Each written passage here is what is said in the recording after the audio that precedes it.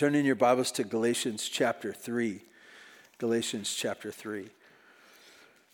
As we continue in our study, I want to jump right in because of time and being able to get through this important passage. If you'd stand in honor of God's word, I'd like to read to you from Galatians chapter 3, get some context from verses 10 to 15, and then on down through verse 22. God's word says this, starting at verse 10. For all who rely on the works of the law are under a curse, for it is written, cursed be everyone who does not abide by all things written in the book of the law, and do them. Now it is evident that no one is justified before God by the law, for the righteous shall live by faith. Verse 12, but the law is not of faith, rather the one who does them shall live by them. Verse 13, Christ redeemed us through the curse of the law by becoming the curse for us, for it is written, cursed is everyone who is hanged on a tree. So that in Christ Jesus the blessing of Abraham might come to the Gentiles, so that we might receive the promised Spirit through faith. Verse 15. To give a human example, brothers, even with a man-made covenant, no one annuls it or adds to it once it has been ratified. Now the promises were made to Abraham and to his offspring. It does not say, and to offsprings, referring to many, but referring to one. And to your offspring, who is Christ. Verse 17. This is what I mean. The law, which came 430 years afterward, does not annul a covenant previously ratified by God, so as to make the promise void. For if the inheritance comes by the law, it no longer comes by promise, but God gave it to Abraham by a promise. Verse 19. Why then the law? It was added because of transgression until the offspring should come to whom the promise had been made. And it was put in place through the angels by an emitter. I can't say that word. Verse 20. Now again, that same word implies more than one. God is one. Is the law then contrary to the promises of God? Certainly not. For if a law had been given that could give life, then righteousness would indeed be by the law. But the Scripture imprisoned everything under sin, so that the promise by faith in Jesus Christ might be given to those who believe. God, we ask your blessing on your word. We ask that you would teach us now and help us to understand what great things are going on in this passage that was meant to instruct the churches of Galatia, that they might know with confidence that they are saved and that they can walk in your Spirit and not be concerned with the dietary laws and with the issues of circumcision, and that you're mad at them or that you're not gracious towards them. God, may we feel the same confidence that comes through this passage. In Jesus' name, amen. You may be seated. I read a few verses we went over last week, and specifically verse 10 of Galatians, and it goes on to reiterate this. But for those who are under the law are under the curse. And I think it's important, so much so that it's been pounded into us and will continue in this passage and a couple more in the ones to come. He's going to contrast coming to God by faith or the idea of coming to God by the law. And he makes clear to us that if you live by the law, last week we looked at, you got to do it all. You got to be perfect in it. And because of the law, if you're living under the law, you're living under the curse, under the judgment or the idea of being condemned under the law of God. And we go to verse 15 and 16, and we will see, and we do see, this issue of the covenants coming forward, and we're going to talk about those today. But as you see this morning, you're going to see that because the law came, it does not shove aside the idea of faith, of believing in Jesus. That is the core of what we do here. And it's not just the core of the New Testament faith. It was the core of the earliest time in the life of Abraham. And so we will see this again. So let's dive into it. Verses 15 and 16, the covenants. First, verse 15, he talks about human covenants. He says this.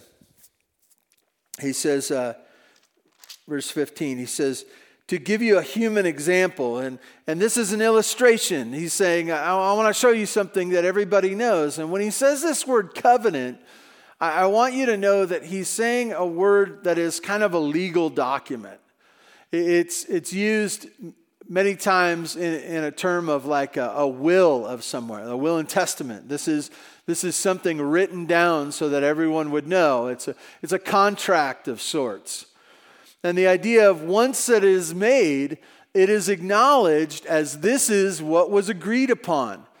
And it was written down so that those later could look at it again and go, oh, yeah, that's what was agreed upon.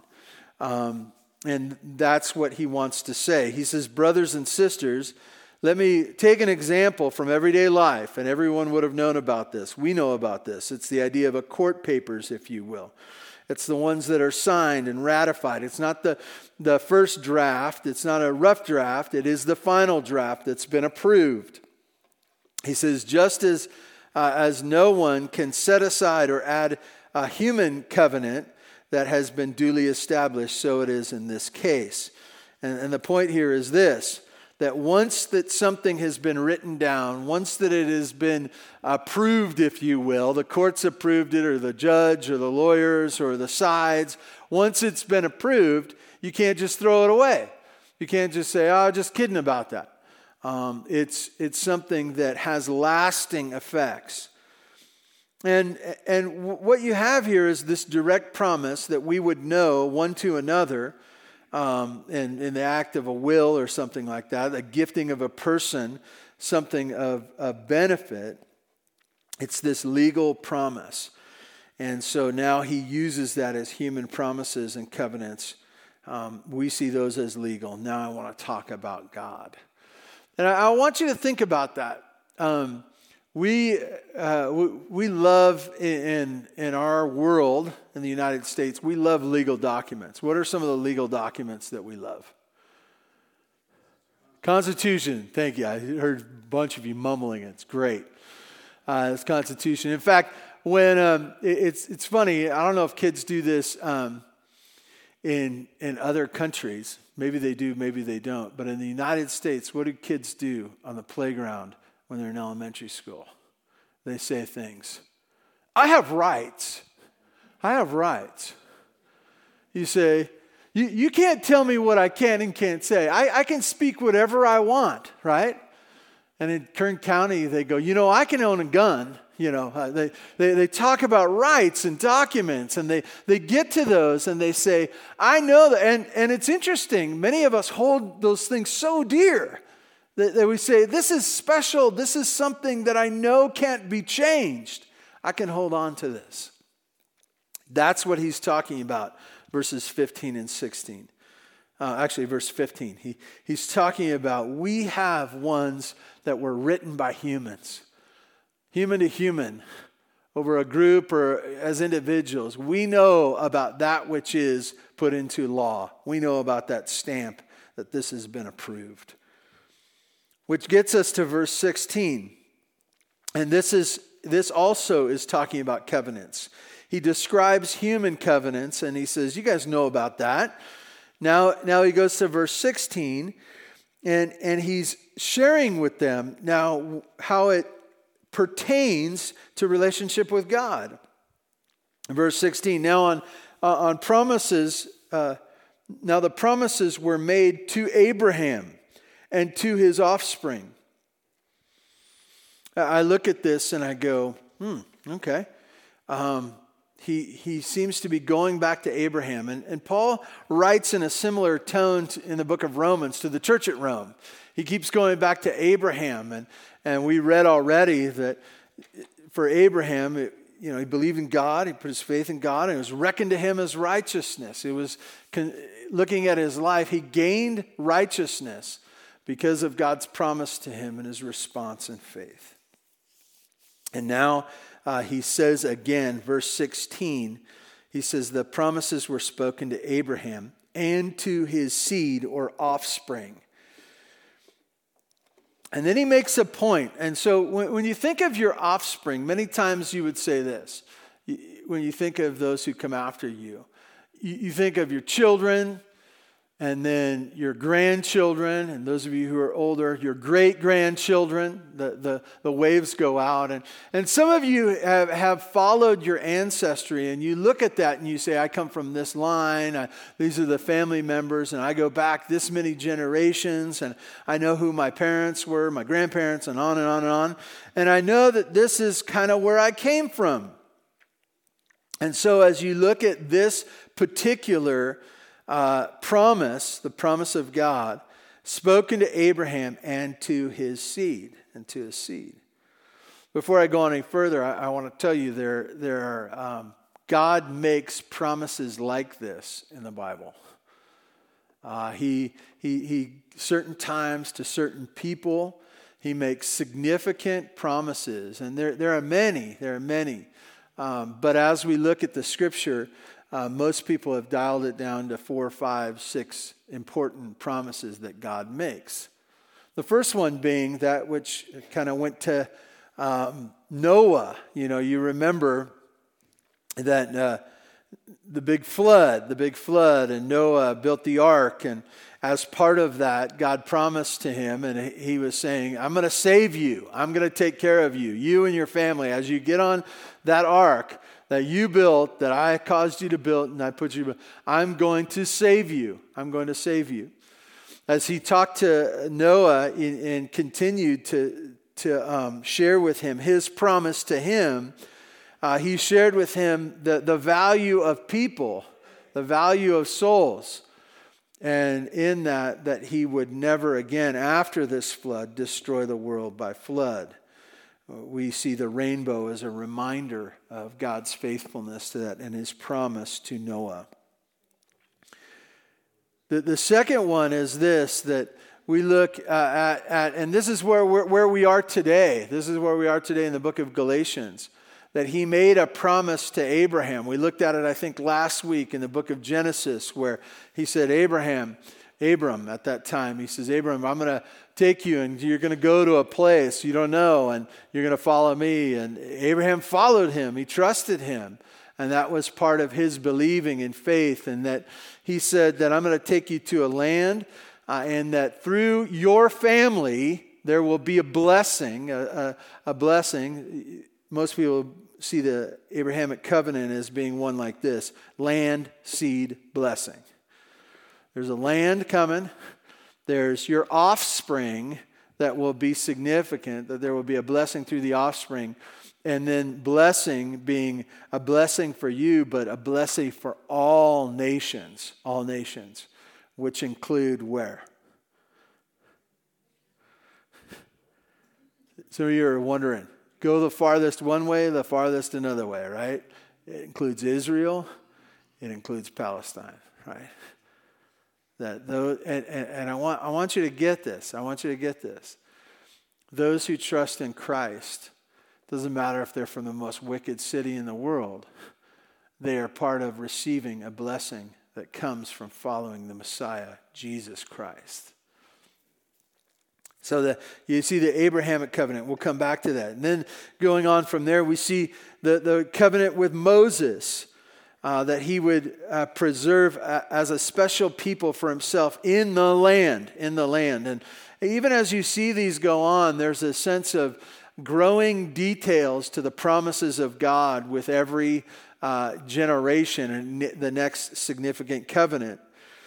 as you see that coming, there's kind of a reiteration and the idea that he's giving more color to his promises as the years go on. So you see he promises to Moses, the Mosaic covenant. And then we see the covenant to David, the promise to David, that there would be through him, there would be a royal throne through his seed, and the Messiah would come through his people. And you see that in the excitement of that as we see the story come. And then in the New Testament, there's little inklings of it in the Old Testament, the new covenant, the culmination that Christ is the one for the church, and in the end for Israel as well. Back to our passage. Those are the major covenants, just so you know them in your mind as we look at this. As you look back to the book of Galatians, that's what he's talking about, the promises of God. And I say promises of God. It's not that God just made a promise. It's this idea, this document. It's this idea of this legal. This is going to happen. I have promised. Promises are a big deal, right? And when a lot of times you sign those, right? Why do you sign them? Why do you sign them? You're saying, I'm part of this, right? My name is underneath this. I agree with this. And if you can think of these promises as God saying, this is what I promise, I signed at the bottom. And a promise is only as good as the one who made it. And God is saying, this is what's going to happen. And there's an interesting thing, too, that a lot of times little kids do this, not just little kids, but any age, adults as well. We make big statements, right? And it's not that we're not genuine. It's that we make big statements and we say, this is going to happen, but we can't accomplish it. And so I want you to think about this as you think about your God and as the promises of God roll out throughout history and in the scriptures, is that as God has promised, it will come about. Because the same God who created everything, the same God who has sustained everything, the same God who has showed us his plan in some form, that same God is able to do all that he has desired. And so we know that he will conclude his promises. We look back to Abraham, and let's look back at our passage. He first says, verse 15, human example, you know about covenants. Verse 16, now the promises were made to Abraham and to his offspring.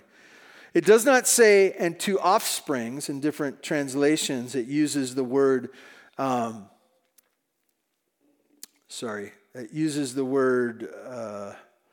seeds. Yeah, seed and seeds.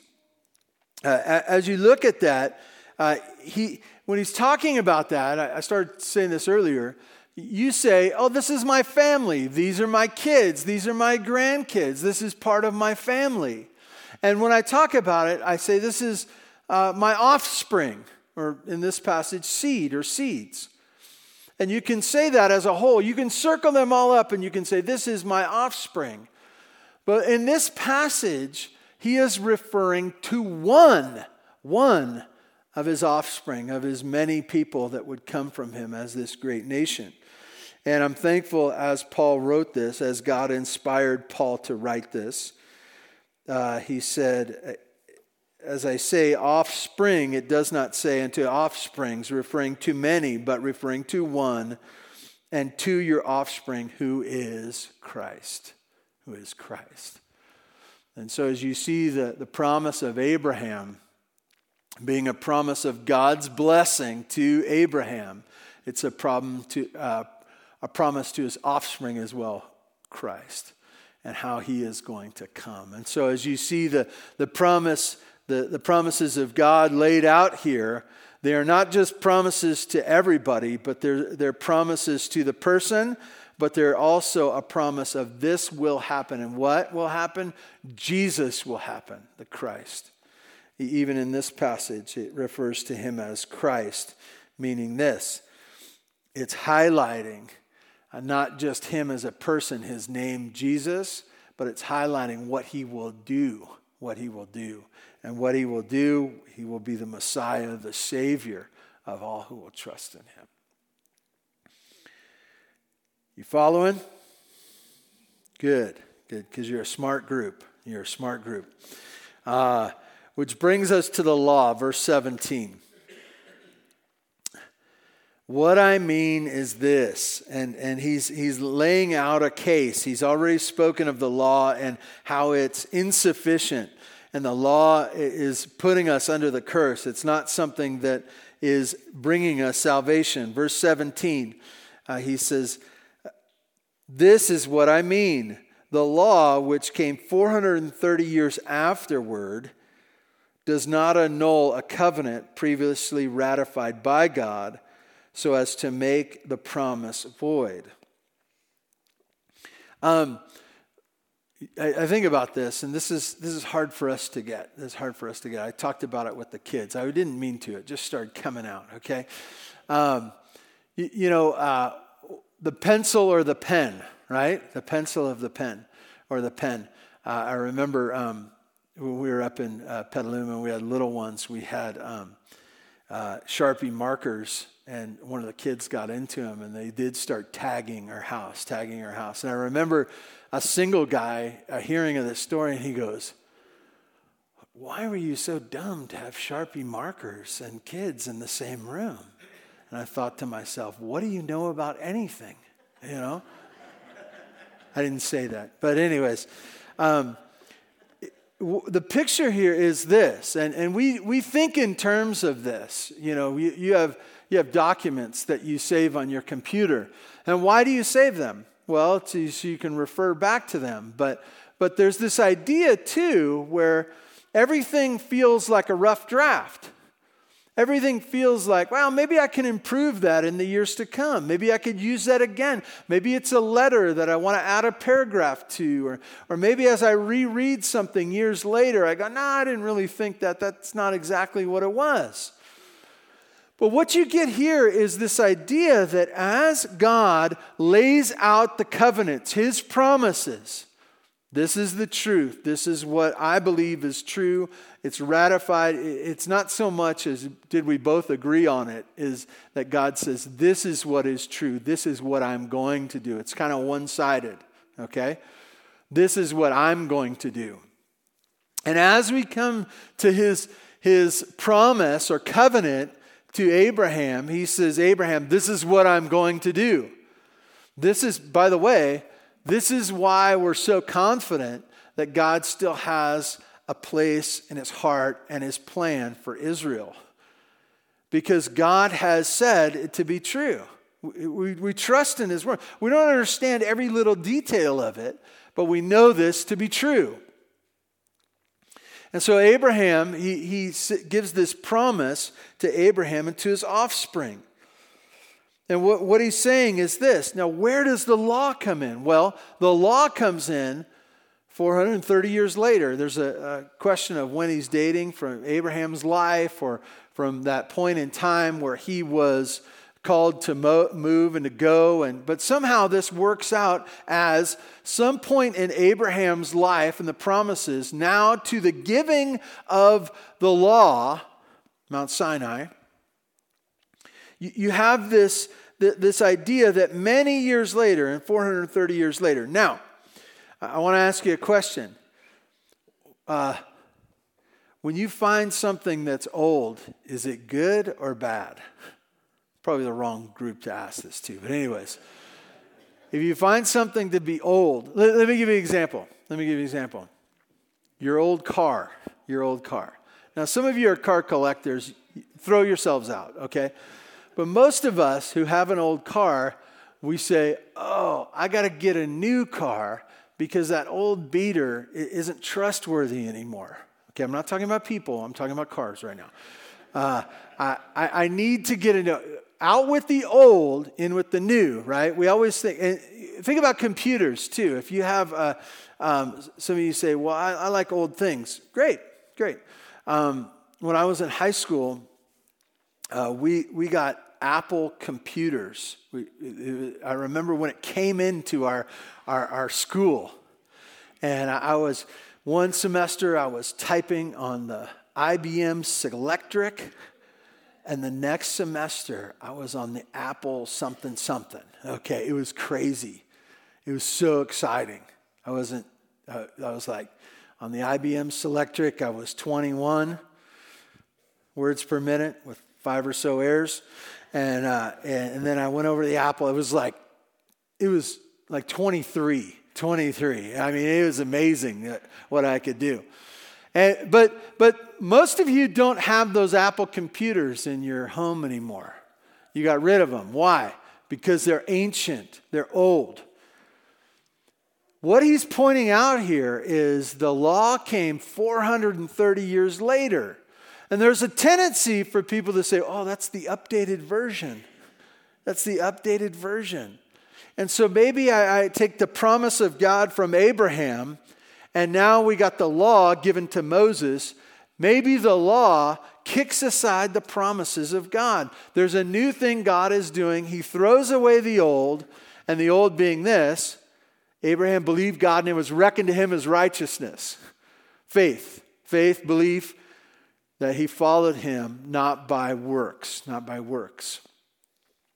Now we come to the time of Moses, and we see that Moses is receiving the law, 10 Commandments and others. And he says, some might say, well, the law is a clearer picture of what God wants. It's rules that I can follow. Maybe the law crosses out the promises of God. And this is what Paul is getting to as he comes to the issues of the covenant and the law, that it came 430 years later. That's a long time, by the way. It's hard for us to envision how much later that was. Verse 17, this is what I mean. The law which came 430 years afterward does not annul a covenant previously ratified by God so as to make the promise void. Okay? When you make a will or a living trust, what does it say? And this document is more important than all the other ones you said before, right? There's some legal mumbo jumbo that sounds a lot better than I just said it right there. That's what a will would say. This one cancels out all the rest of them. And because the first one was perfect, as was the one to Noah, they don't cancel each other out as we go on, nor does the law given to Moses. And so, he wants us to know this. The law is not set aside. The law does not set aside the Abrahamic covenant. And this is so exciting the way it says this. I love it the way Paul words this here under the inspiration of God. Verse 18, for if the inheritance comes by the law, does the inheritance come by the law? No, absolutely not. Absolutely not. No one is righteous by the law. And now he says this, verse 18, for if inheritance comes by the law, it no longer comes by promise or covenant, by what God has already said, but God gave it to Abraham by a promise. He gave it to him. As we hear this, I want you to hear the beauty of it. In other translations, it says, but God gave it in his grace, gave it to him through the promise. And what I want you to see here is this, that God was gracious to Abraham. Abraham was not this great man in a sense of like, he's already righteous. I'm going to grab him and make him something great. Nor, I want you to get this, as you look through the scriptures, it is not that men and women are great and God chooses them on his team, but he takes normal sinners, and he graciously loves them and calls them and promises to them. And he calls them to himself that they might experience the goodness of God. One writer said it this way, and I think it's important to remember this. Once gracious, speaking of God, once gracious, he is always gracious. Once gracious, he is always gracious. This is who he is. This is who he is. And we should rejoice at that. We should rejoice at that. We should walk in that. We should live in this. That God loves you and is gracious to you, and his kindness should be that which gives you fuel in your tank to live for him each day. That's the difference between following the law and walking with Jesus. Which brings us to verse 19. Why then the law? And this is going to trickle into the following week when I talk about this. Why then the law? It was, and it says this, it was added because of transgression until the offspring should come to whom the promise has been made. And it was put in place through the angels by an intermediary. Okay, if I think about it long enough, I can say it. Sound it out. Thank you. Hooked on phonics worked for me. As you think about this, I want you to get this. He says the law came 430 years later, and he even tells us why the law came. He's going to talk about that more in the weeks to come. It's really fascinating, exciting, and helpful as you see the purpose of the law. Most of the time we look at the Ten Commandments and we say the Ten Commandments can make me right with God. I know what God wants, and all I need to do is follow the rules, and I'll be fine. I'll be fine.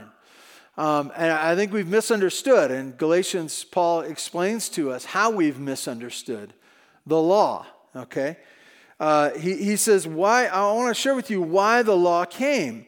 It came because of transgression, or because of sin. Because of sin." And this is hard for us to get. In the garden before Adam sinned, there was no sin. After Adam sinned, there was sin in the world, and it touched everything. And you can say to yourself, well, how did they know they had sinned? Well, one of the reasons they knew is they were guilty. They were guilty, right? And they felt guilty. You know, it says that Adam and Eve sinned and they hid from God and they knew they were naked, right? And there was all this like self-conscious, weird guilt thing going on immediately. They didn't know exactly. They just knew that God had told them not to, and they did. But they didn't know all the 10 Commandments, though they were breaking them every day after that, right? And so was everybody else. But these many years later, God gives the law. And he says it was added because of sin or because of transgression. And he says it was added until the offspring should come. Who's the offspring? Jesus Christ, the one that's to come, to go to the cross, the one that's going to fix. And so he starts, and get this. You have Abrahamic covenant. 430 years later, you have the law, 10 Commandments and others. You have the law, and he says, how long is that good for? How long is that good for? Until the one comes. Until the one comes. And it's not that the law is no longer important, and it's not that it's temporary and it doesn't make any sense anymore. It does. But know this, that it had a temporary holding, if you will. This is what the law was sharing. If you look at the end of verse 19, it says this, and it was put in place through angels by an intermediary. And that word, or it's really two things, and I'm not going to go into these details, but you can think of it like this. By angels, by the work of God through angels to bring it to Moses, it's angels and Moses. He is the intermediary. He is the one. And so as they're connecting these, and as Galatians looks back to the Old Testament, he says Abraham, and then the angels worked in such a way that the law came down. It came to Moses. That's how they received the law. Okay? So, what you have here is this, that God had brought them this law to help them understand their sinfulness. And this law that came after these 430 years does not get rid of the promises of God. Verse 20. Now, an intermediary implies more than one, but God is one. It seems like a confusing verse, but what I believe it's communicating is this. There's angels, there's Moses, there's other people that had ideas and thoughts, but there is only one God, a single source, both of the promises and the law. There is no, this is what we do all the time. We go to the internet, right? We want some information. We go to the internet and we look at different web pages or sources. And we look at one and we go, I don't like that one. Go to another source. Go to another source. We do that with businesses too. We go to one store, and if we don't like the service we get or the products they have, we go to another.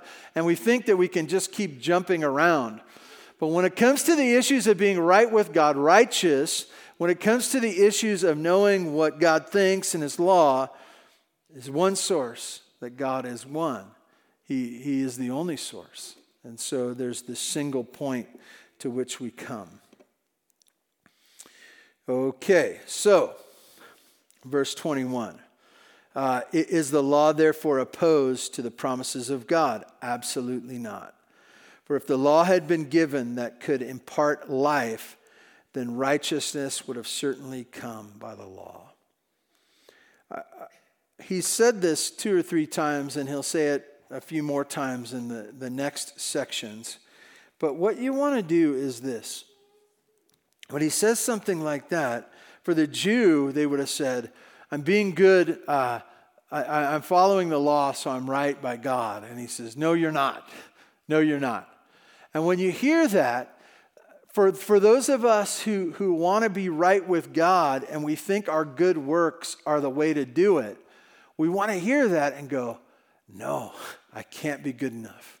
I cannot be good enough. All the things that I try to do in myself, I can't be good enough. The only way to be right with God is through faith in Jesus. It's the only way. And so as we hear this, Paul keeps bringing this up under the inspiration of God over and over again, that the law cannot impart life. And if it could, then righteousness certainly would have been done that way. And you think about that, and Paul writes about this in Romans as well, and it's so obvious. Why did Jesus go to the cross? Why wasn't his message, why wasn't God's message to the world, just try harder? Just try harder, right? Do the hacks of righteousness, right? Not the acts of righteousness, the hacks of righteousness. There's got to be an easier way, right? And you just do your best and try your best, and you can become righteous. And if you aren't righteous, you're just not trying hard enough. But he says something very different. He says, trust in Jesus, believe in him, put your faith in him. And I want to tell you that if righteousness could come from works, people would do it. People would do it. But it can't. It can't. Jesus is the only way. Verse 22. But Scripture has locked up everything under the control of sin. What a picture, right? And as you think about that, as God has inspired both the condition of man and also the laws that he has offended, Scripture has locked up everything under the control of sin so that there's no other way for salvation. There's no other way. It says it's been locked up. It's this idea of being chained, enslaved, if you will. Middle of verse 22, so that what was promised, being given through faith in Jesus Christ, might be given to those who believe. To those who believe. I want you to hear that last verse, verse 22. So that what was promised, and you can think of really all the promises, but specifically the Abrahamic, how can the nations be blessed but by the seed who is Jesus Christ, be given through faith in him, Jesus Christ, that might be given to those who believe. It's only Jesus. It's only Jesus. Let me give you 4 things in terms of kind of solidifying this for us as we go through. The first thing is this, and I think it's important to remember this, that God is the original promise keeper. He is the original. Okay, we like to be people who are, our word is good. We're as good as our word, and we try to keep our, but when it comes to the idea of promising and being a promise keeper, God is that one. He is the only one who's faithful and strong enough, and he can do it, and he will do it. And so as you look to the scripture, you can have faith and trust in him. Even as Brandon was sharing through the Psalms, that this is what God's people do. They look to the past and they see both in the scripture and in their own lives God being faithful, and they know that if he was faithful in the rear view mirror, he can be faithful in the windshield as well. He is the original promise keeper. Number 2, God is a God of grace in the New Testament and the Old Testament. He's a God of grace, and we should at this time say, hallelujah, praise God that he is, because I couldn't make it if he was not a God of grace. I need him to be a God of grace, and I don't, I'm not just making him up to be a God of grace. He is a God of grace. He is a God of grace, and so I can trust in him. I can call to him. I don't have to run from him because of my sins. I can run to him because he's a God of grace. Number 3, the law, meaning the Old Testament law, or any other law, cannot give me life or attain righteousness for me. No law, whether it be in the Old Testament or be some law that I've made up, cannot make me righteous. I cannot be good enough. I cannot be good enough to be righteous. It's important for us to remember that. And lastly, as is reiterated over and over again, almost every page, right? Faith in Jesus Christ is the only way. It's the only way. It's the only way. Let me pray for us, church. God, thank you for this morning. Thank you for your word. And God, we looked at some historical things today, and it's good for us to know that you worked in the life of Abraham. You worked in the life of Moses. And I would say in the time of Abraham, in the time of Moses, and in the offspring of Abraham, and in the offspring of Moses, and David as well, and the New Testament saints, and the connection with the church, and your son Jesus. And in our church today, you're working and you're doing your work, and you're effectively working out your promises to your people, your promises to the nations. You're working that out. And as we look to the future, God, we know we can trust you, both for our own soul and for the concluding of your plan. God, do your work. Help us to trust you. Thank you for your son, Jesus, who is the only way. And it's in his name we pray. Amen.